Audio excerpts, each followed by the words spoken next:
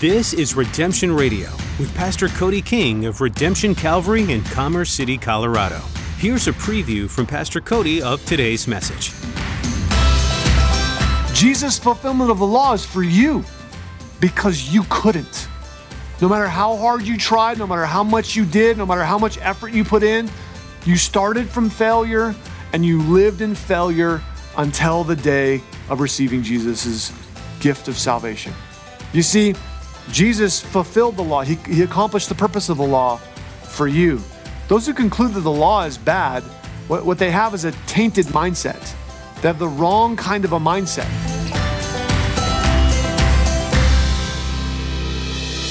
Astoundingly, in the New Testament, Jesus says that he did not come to abolish the Old Testament law. Instead, he came to fulfill its purpose. Pastor Cody reminds us today that the law was always a good thing. If we think that Jesus came because the law was bad, we are mistaken. And yet, by fulfilling the law, Jesus has given us something better. Pastor Cody explains that the law was limited in that it could reveal sin, but could not solve sin. But Jesus' sacrifice has the power to save us from our sin. Now, turn in your Bible to the book of Romans chapter 7 and join Pastor Cody for today's edition of Redemption Radio.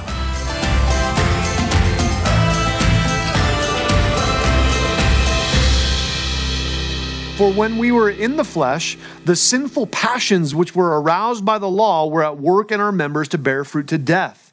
You see, the sinful passions that bear fruit to death is to say that there's a natural consequence of being married to the law. That the law, what it does is it actually provokes you and your flesh, and that produces death. It's the same way that sin is natural for the unbeliever, so too bringing glory to God is a supernaturally natural produce of the believer. That you don't really have to try to bring death out of your life when you're not in Christ. I know I didn't. I know I wasn't trying necessarily to bring death. Actually, I was trying to live my best life now. I was trying to do the best thing I could. I was trying to live for me. I was trying to get mine. I was trying to make sure I was taken care of. And the more I sought me, the more death I produced. It's a frustrating cycle. It's terrible to go down that hole. It's terrible to see that I'm trying so hard to build life and all that's coming out of it is death. But when I submitted my life to Jesus, when I died to myself, when I stopped trying to do my own thing my own way, I found that Jesus produced life within me. There was fruit that came out of my life that could come no other way. You see, verse 6 tells us, but now we've been delivered from the law and having died to what we were held by, so that we should serve in the newness of the Spirit and not in the oldness of the letter. You see, bearing fruit through serving the flesh or serving the Spirit is what we're talking about. You're going to serve yourself, you're going to serve your flesh, or you're going to serve the Spirit of God. And either one is going to bring fruit. There's a produce, there's a result that comes out of that. You see, you're going to bear fruit. The question is, what kind of fruit is produced? Is it fruit with the stench of decay and death? Or is it fruit that brings freshness and life? What's the result? What's coming out of you and your effort? Notice it says there in verse 6, so that. See it halfway through the verse there? So that we should serve in the newness of the Spirit. You see, when you identify with the death of Jesus for your salvation, you're delivered from the need to keep the law and its fruit that produces death. Now you're served not just to nothingness. You're not served to sit on the couch. You're served to now to go into the Lord. You're saved to serve the Lord. Saved to produce for the things of the Spirit. That's where it says there, the newness of the Spirit. You see, the legalist will try to earn favor with God by keeping the law instead of realizing that all of their striving to keep the law isn't producing life, it's producing death. But instead, I serve by the power of the Holy Spirit. It's not that I don't do something because I'm saved by grace. It's how I do it that changes and is transformed. So let's look at this second piece together. Not only is the law binding, but the law is not bad. Verses 7 through 12. Look at verse 7. The first part there, it says this, what shall we say then? Is the law sin? Certainly not. So we have this another rhetorical question being asked to us, a question that demands a certain answer. That as he asks the question, the answer is demanded from it. And he says, Essentially, the train of thought is, if I'm to die to the law the same way I'm to die to sin, then if I don't serve by the law, then is the law bad? I mean, if I'm not serving the law, if I'm not saved by the law, if I'm not doing what the law says, doesn't that make the law bad? Doesn't the law now become sin because I'm supposed to die to it? See here, if the law is sinful, then that means God messed up. You know, if we look back and we say, God, your law is sinful. Your natural law is sinful. Your law and your word, it's sinful. Then that means that God messed up and that it had to be corrected. And so, you know, Jesus, when he came to the earth and he did his thing, he abolished the law, right? He got rid of the law. When Jesus lived and taught us a new way, didn't he get rid of the law? Isn't like the Old Testament, God messed stuff up, and then the New Testament, God corrected all of it? Absolutely not. Jesus talks to this in Matthew chapter 5, verse 17. He says it like this: don't misunderstand why I've come. I did not come to abolish the law of Moses or the writings of the prophets. No, I came to accomplish their purpose. Jesus specifically says the law is not abolished in him. That's not the point. That's not what he was doing. Jesus came for the express purpose of accomplishing the purpose of the law. You see, the law is good. It's not bad. Jesus didn't get rid of it. He fulfilled it. But he didn't fulfill the law for himself. He's God. He's perfect. He's already holy. He's already just. He's already completely fulfilled the law because of the law is simply a revelation of his perfection. Jesus' fulfillment of the law is for you because you couldn't. No matter how hard you tried, no matter how much you did, no matter how much effort you put in, you started from failure and you lived in failure until the day of receiving Jesus' gift of salvation. You see, Jesus fulfilled the law. He accomplished the purpose of the law for you. Those who conclude that the law is bad, what they have is a tainted mindset. They have the wrong kind of a mindset. And that's what he's pointing out for us, is that our mind has to change. And this mindset of people who conclude that the law must be bad, it's the mindset of people who refuse to take personal responsibility. Those who just say, you know what, it's the problem's out there. If that changed, if society was different, if this system was different, if we just shifted this political system over this way, if it was the Democrats in power, if it was the Republicans in power, if we got rid of all of it and it was socialism, if we just changed it, if it's this thing out there, then that's going to fix the issue. This is a victim mentality. This is a completely crazy mentality that never results in anything because it never takes personal responsibility. I don't care who we elect, stuff's going to get worse. I don't care who's in charge, it's not going to go the right way because no matter how good they are, no matter how hard they want to fight for us, they are fallen. The people are not perfect. And so putting our hopes in some sort of thing out there, putting our hopes in the system changing, putting our hopes in, well, if I had a different boss, then stuff would be right. If I just worked in that place over there instead of this place, if I had a different husband, if I had a different wife, if I just didn't have these kids, if I had more kids, if I drove that car, it's always out there. And people who think that way don't take personal responsibility because they don't understand that the problem is actually inside. That's the whole mentality of people who say that the law is bad. You see, you can have freedom or you can have blame, but you can't have both. If you want freedom, then you have to stop blaming everybody else. You have to stop saying that you're the victim. You have to stop saying that you're the one that if I just had a better hand dealt to me, then things would be different. You can say that all you want, but that victim mentality is going to keep you in prison. It's going to keep you held captive and you're not going to have freedom. You see, you gain freedom through personal responsibility. That's where you gain freedom. And so that's what he's calling us to. Of course, the law is not bad. The law is not the problem. You see, if the law is bad, then it's the problem, and I'm not bound to keep the law. Then I don't have to worry about the law. No, that's not the issue. 1 Timothy 1:8 says this: we know that the law is good when it's used correctly. The law has a point. The law has a purpose. The law has a drive to it. There is a reason why God gave us the law, and it wasn't so you could get saved. It actually, we're told here, it actually produces death.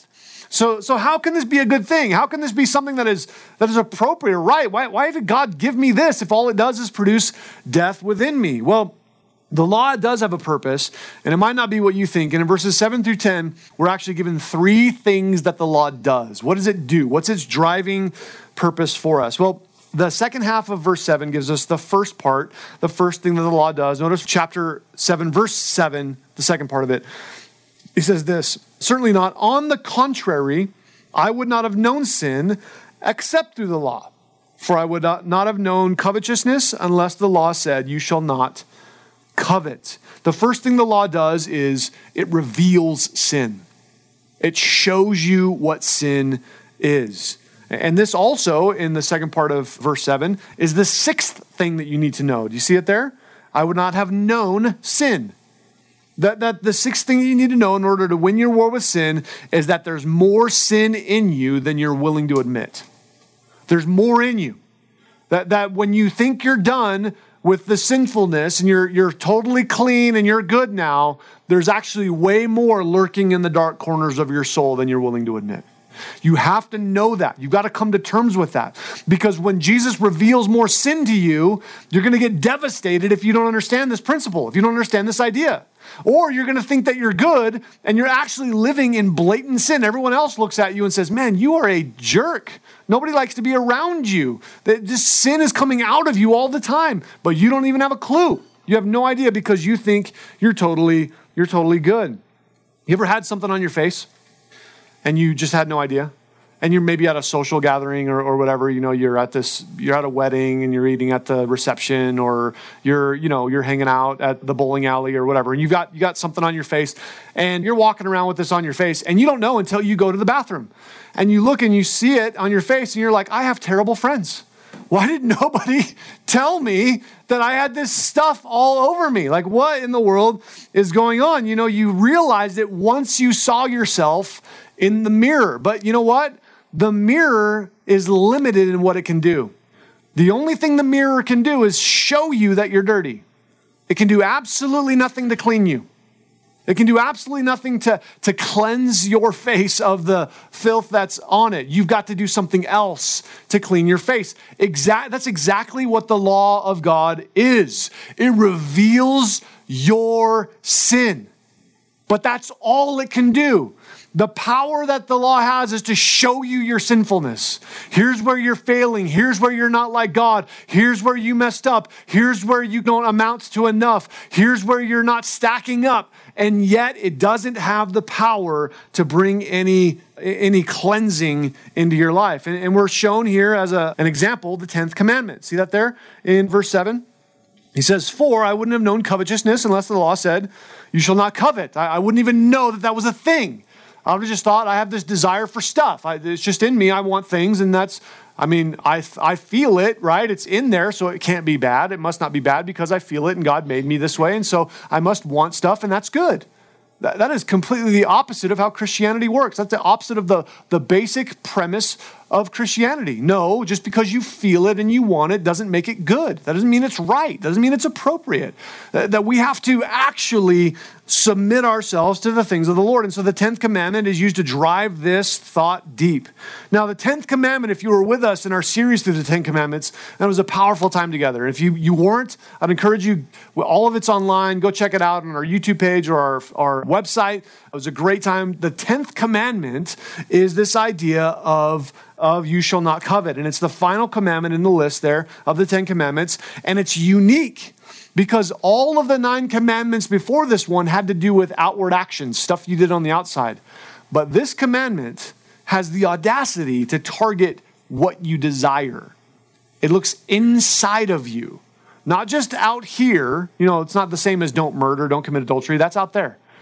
He says, what's inside you? What's happening within you? What are your desires all about? It's not outward actions that are targeted. It's inward attitude. You see, people are generally completely unaware of this in their lives.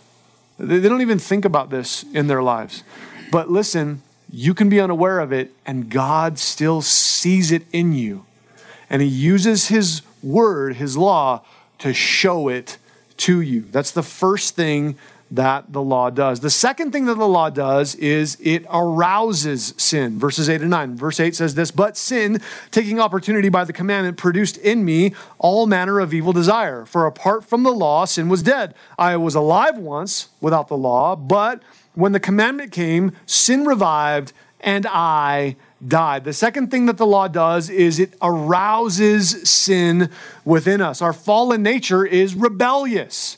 If you didn't know that, have some kids and figure it out. You'll find out that they just are born as little rebels. And as soon as we're told we can't, isn't that the first thing you want to do? As soon as someone says, don't do this, that's the first thing within you that you want to do. There was a hotel in Florida, and they built it right on the water.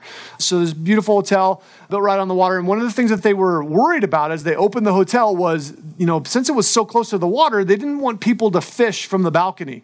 They thought that would be a horrible thing that would actually be, really terrible. And so they put some signs up and they said, no fishing from the balcony.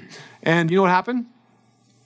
People fish from the balcony like crazy. They're casting their lines in from the balcony. There are these big weights on there, so they're breaking windows. There's fishing lines hanging all over because the hooks got stuck in the building, so there's hooks hanging off and fishing line hanging off. It reeks of the smell of fish in the hotel, and they had a massive, massive problem. And you know how they fixed the problem? They took the signs down. That's how they fixed the problem. They just took the sign down that said no fishing from the balcony. And the result was it didn't even come into their minds to fish from the balcony. The law of don't fish from the balcony provoked within people, I should do that. That's a great idea. Let's jump headlong into this thing because I'm told I can't. You see, when the law says don't, our rebellious attitudes want to. We just want to jump into that. And sin within us, sinful desire within us, uses the law as an opportunity to revive itself. That's where it says in verse 9, sin revived and I died. I thought I was in control. I thought I was doing well, but the law provoked sin within me. The third thing that the law does is it actually empowers sin. Verses 10 and 11. Look at verse 10. It says this, and the commandment which was to bring life, I found to bring death. For sin, taking occasion by the commandment, deceived me, and by it killed me. See, the third thing that it does is it empowers sin. That's what the law does. The strength of the law is in revealing sin. That's where the power of the law is found. It shows you your sin, and that causes sin's grip to harden around your soul. That's the result. As sin is revealed, its grip hardens around your soul. Here's how 1 Corinthians 15:56 says it. For sin is the sting that results in death. And the law, notice this, the law gives sin its power. The law is what empowers sin's grip and that sting of death. You see, sin, what it does is it manipulates the law's power to cheat you. It's like a really, I'll use the word talented salesman who's able to point out all the good things and hide all the bad stuff. And you don't realize that you bought something you didn't really want and something that didn't work the way that you thought it was going to until it's too late. And that you've got this thing, you don't really know the real cost. It's all hidden because of the way this salesman is. That's what sin does. Sin uses the power of the law to cheat you, to take from you. That's where it says there in verse 11 at the very end, and by it killed me. You see, sin makes you think you're gaining freedom. It makes you think you're getting something. I'm getting free from this law. I'm getting away from this restriction that the law is binding. It's holding me down. It's keeping me away from what I really want. That this is what I feel. This is what I think I need. This is who I really am. And I just need to go into this. And when you do, you find that you are a slave. You're not free. You find that you're on the wrong side of the bars. You're imprisoned by that thing. And the only thing that it's driving you to is death, not the life that you think you're going to get from it. You see, you're not going to win your war with sin by ignoring it or pretending that the law is really bad because it reveals sin or trying really hard to keep the law. Look at verse 12. Here's the conclusion. Therefore, the law is holy. The commandment is holy and just and good. You see, we could get to the end of this, get to verse 11 and say, man, the law sounds terrible. I mean, it reveals sin, it arouses sin, it empowers sin. It sounds like the law and sin are really intimately connected, and I just need to get away from this law thing. And that's the exact right conclusion to come to, but not because the law is bad. You see, here's the thing. Your inability to keep the law doesn't make the law bad. It makes you bad. That's what this is. That's the conclusion. And when you come to that point of despair, I'll never keep it. I'll never do it. I'll never pile the stack of good stuff high enough to get to God. You're left with only one thing. Either hopelessness or salvation in Jesus. And that's where we're driven to. The point of the law is to get us to the end of ourselves. So we see our desperate need for Jesus so clear, so vibrant, brilliantly shining upon our souls. You see, what needs to change is you, and that's only possible by the blood of Jesus. Here's how David Guzik says it. Sometimes we think the law in our life will make us more holy. That is living by the principle of the law. But that's not it, my friends. You see, only the sword of grace can slay the dragon of sin. How do you win your war with sin?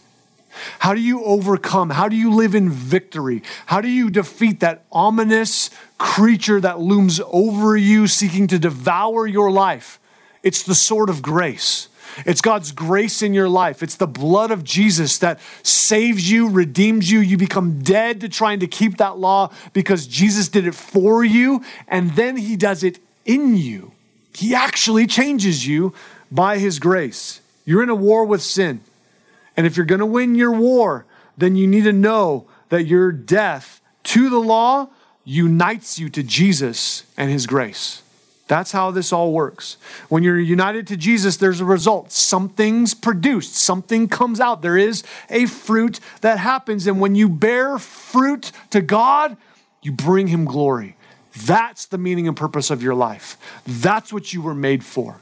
That's what you need to be pursuing. That's what your mind needs to be bent on. Bringing glory to God through the fruit that's produced in your life. You see, when the law of God reveals that you are violating your relationship with him, that you're violating your relationship with Jesus, then what you need to do is repent. That means to abandon your sin.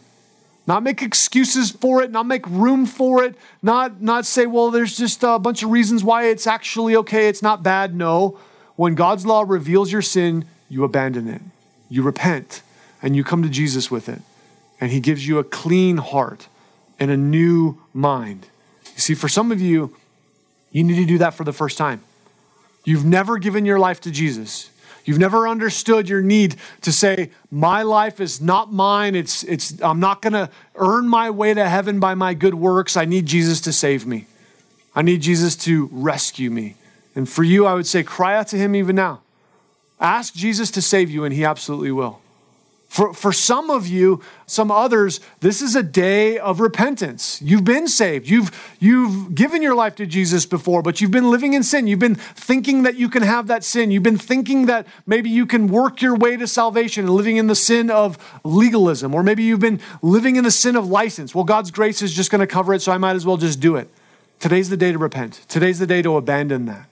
And for others, maybe you don't have that looming thing, that the Holy Spirit's not prompting you and provoking you, and you're like, life's actually pretty good. Yes, I'm not perfect. I do have sin, but I'm doing well with the Lord. Resolve to stay there.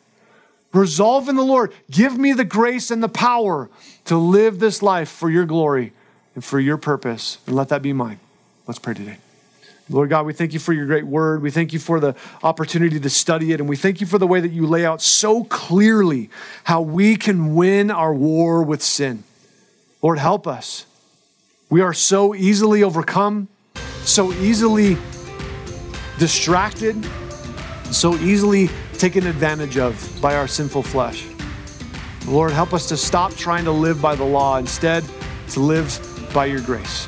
We pray this together in Jesus' name. Amen.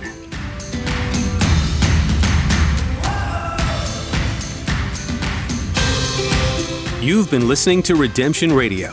Thanks for joining Pastor Cody King in this chapter-by-chapter, verse-by-verse study of the book of Romans. We pray today's teaching has both inspired and challenged you in your faith. We also hope that you'll be eager to study God's Word on your own. If you'd like to listen to this message again or hear more from this Romans series, feel free to visit redemptioncalvary.org. Once you're there, just click on the Sermon tab at the top of the page. There, you'll find an archive of previous messages. Redemption Radio is a ministry of Redemption Calvary in Commerce City, Colorado. We're passionate about preaching and teaching God's Word with the utmost integrity. We meet together at 11 a.m. each Sunday. And if you're in or near the area, we'd love to have you join us. You can find all the information you need, including directions, at redemptioncalvary.org. Again, that's redemptioncalvary.org. If you're unable to meet with us in person, no worries. We live stream our services on Facebook and YouTube. If you have any questions about who we are or about today's teaching, don't hesitate to give us a call at 720-466-5358. Again, that number is 720-466-5358. Thanks for being a part of today's listening audience. And don't forget to subscribe to our podcast so you don't miss a single edition of Redemption Radio.